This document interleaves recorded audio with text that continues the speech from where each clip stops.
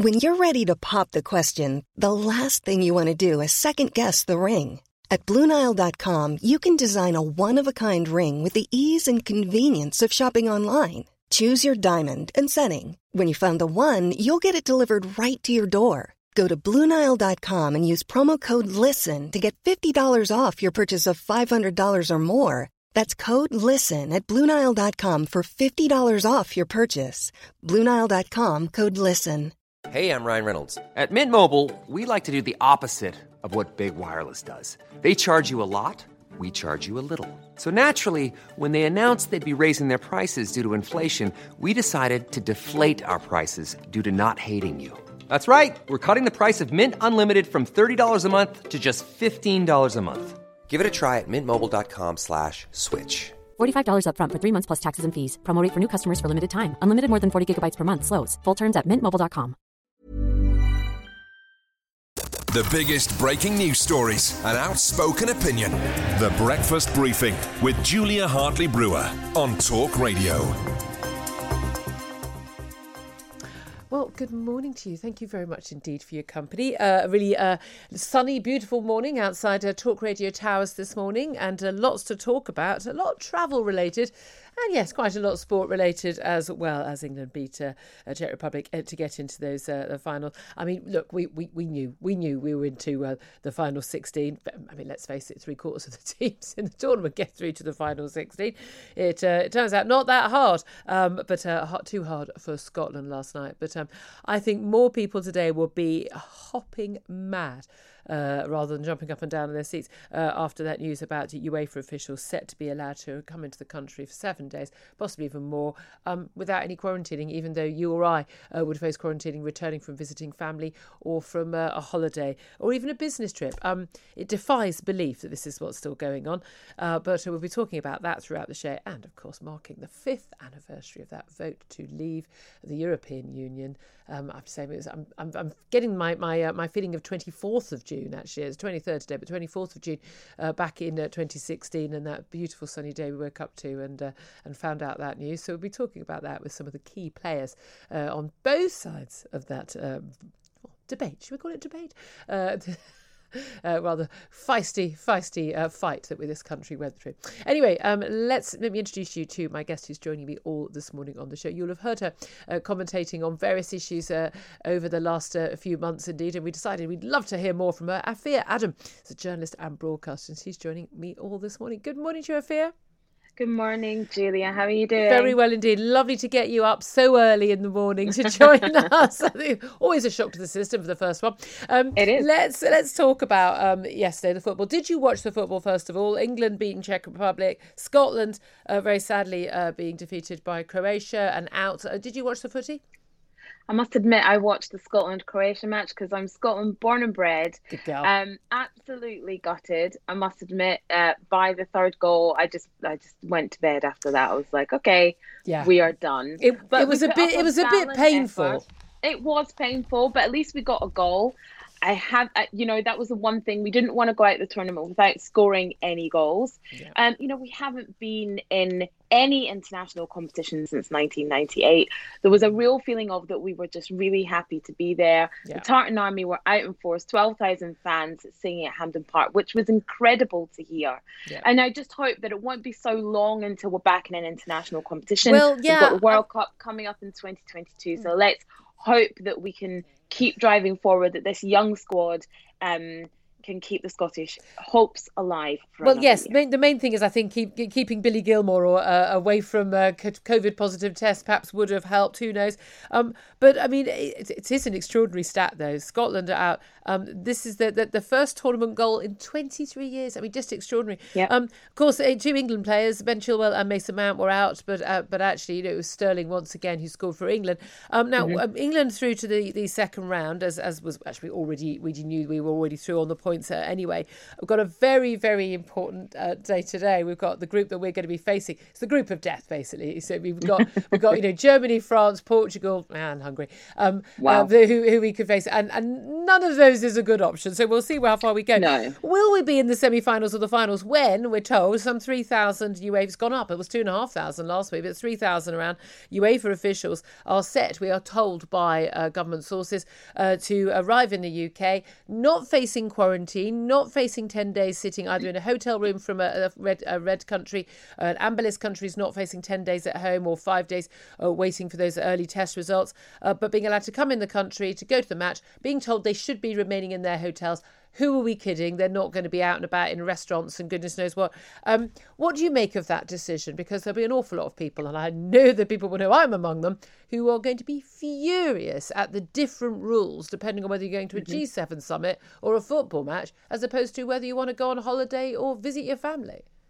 I think it's also worth noting with this story that Wembley Park is going to be at 75% capacity, so 60,000 people in one place. That's going to be the biggest single gathering of any number of people in the UK for about 15 to 16 months. And I think if you add into the mix the 3,000 VIPs, will we call them, who don't have to isolate. Hangers on. Call them hangers on. That's what they are.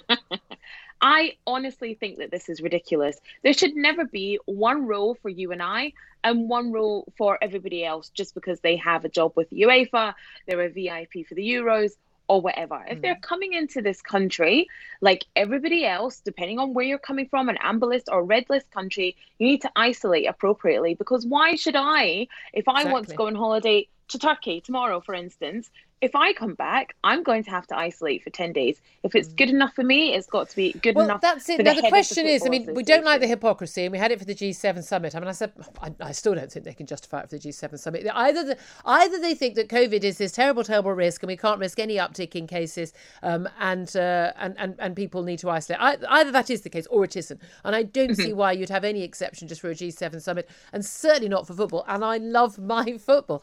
However, is there a point where those of us who would like to end these rules, I'm all in favour of testing people coming in from high-risk countries. I think that's perfectly sensible, and taking necessary measures, people testing before and when they at the airport and when they come back, that makes absolute sense to me. However, it either is considered a risk or it's not. And so clearly, if they're willing to allow 3,000 officials in from so many different countries to mix together with crowds, and we know perfectly well they'll all be in the top restaurants in London. I mean, I'm sorry, if we all think they're going to be sitting in their travel lodge in Wembley, what a load of nonsense. They're not. So they're going to be getting in cabs, going shopping. I mean, we all know that. So if they think that that's not so big a risk, then they must be knowing, therefore, either it's a risk they're willing to take or it's not so big a risk, in which case the restrictions on the rest of us are just there for theatre. And that is what I suspect, because actually you can see all the other countries opening up. America, most countries in Europe, as vaccination rates go up, especially if you're double jabbed, people not having to face quarantine. The reality is that these measures are not necessary for any of us. But they're going to throw it in our faces that if you're rich enough or you've got the right job, you do get to get around these rules.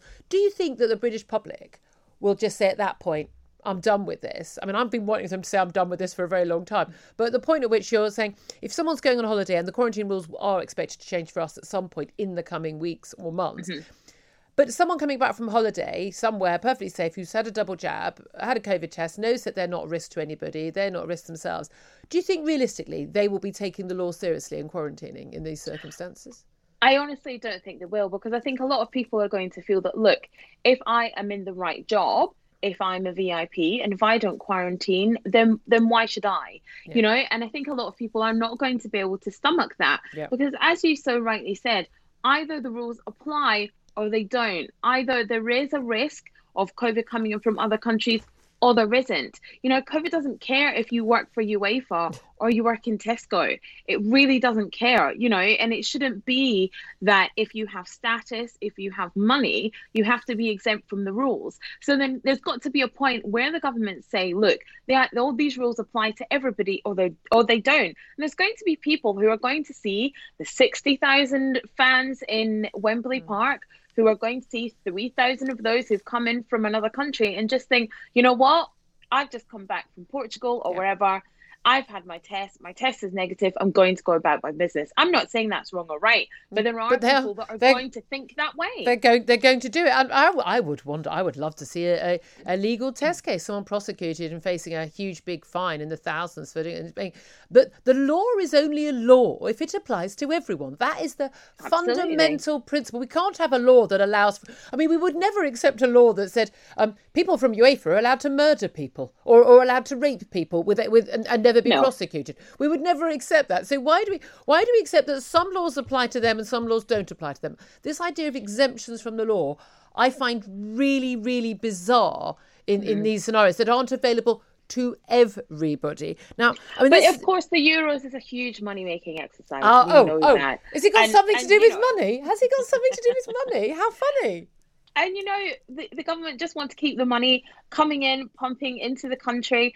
And that's good in one way because we do want the economy to pick up. But it just feels like when it comes to football, when it comes to money making, all of a sudden the rules don't apply. I'm going to try and get a job in UEFA, so I can yes, exactly. But this is the thing. If they want, if you want the feel-good factor, which is really what Boris Johnson wants. All his, loads of his. He's not a particularly big football fan, but we know that some of his senior staff who've negotiated this deal with UEFA are big football fans, and an awful lot of the cabinet ministers are as well. Oh, they'll be happy to have this happen because we know this UEFA threat that if you don't let these people in, we're going to take our tournament and we're going to take it off to Budapest, or indeed the Italian Prime Minister Draghi has offered to host the event. So we know we'll lose it if not. But again, UEFA get to call the shots. But this is the thing.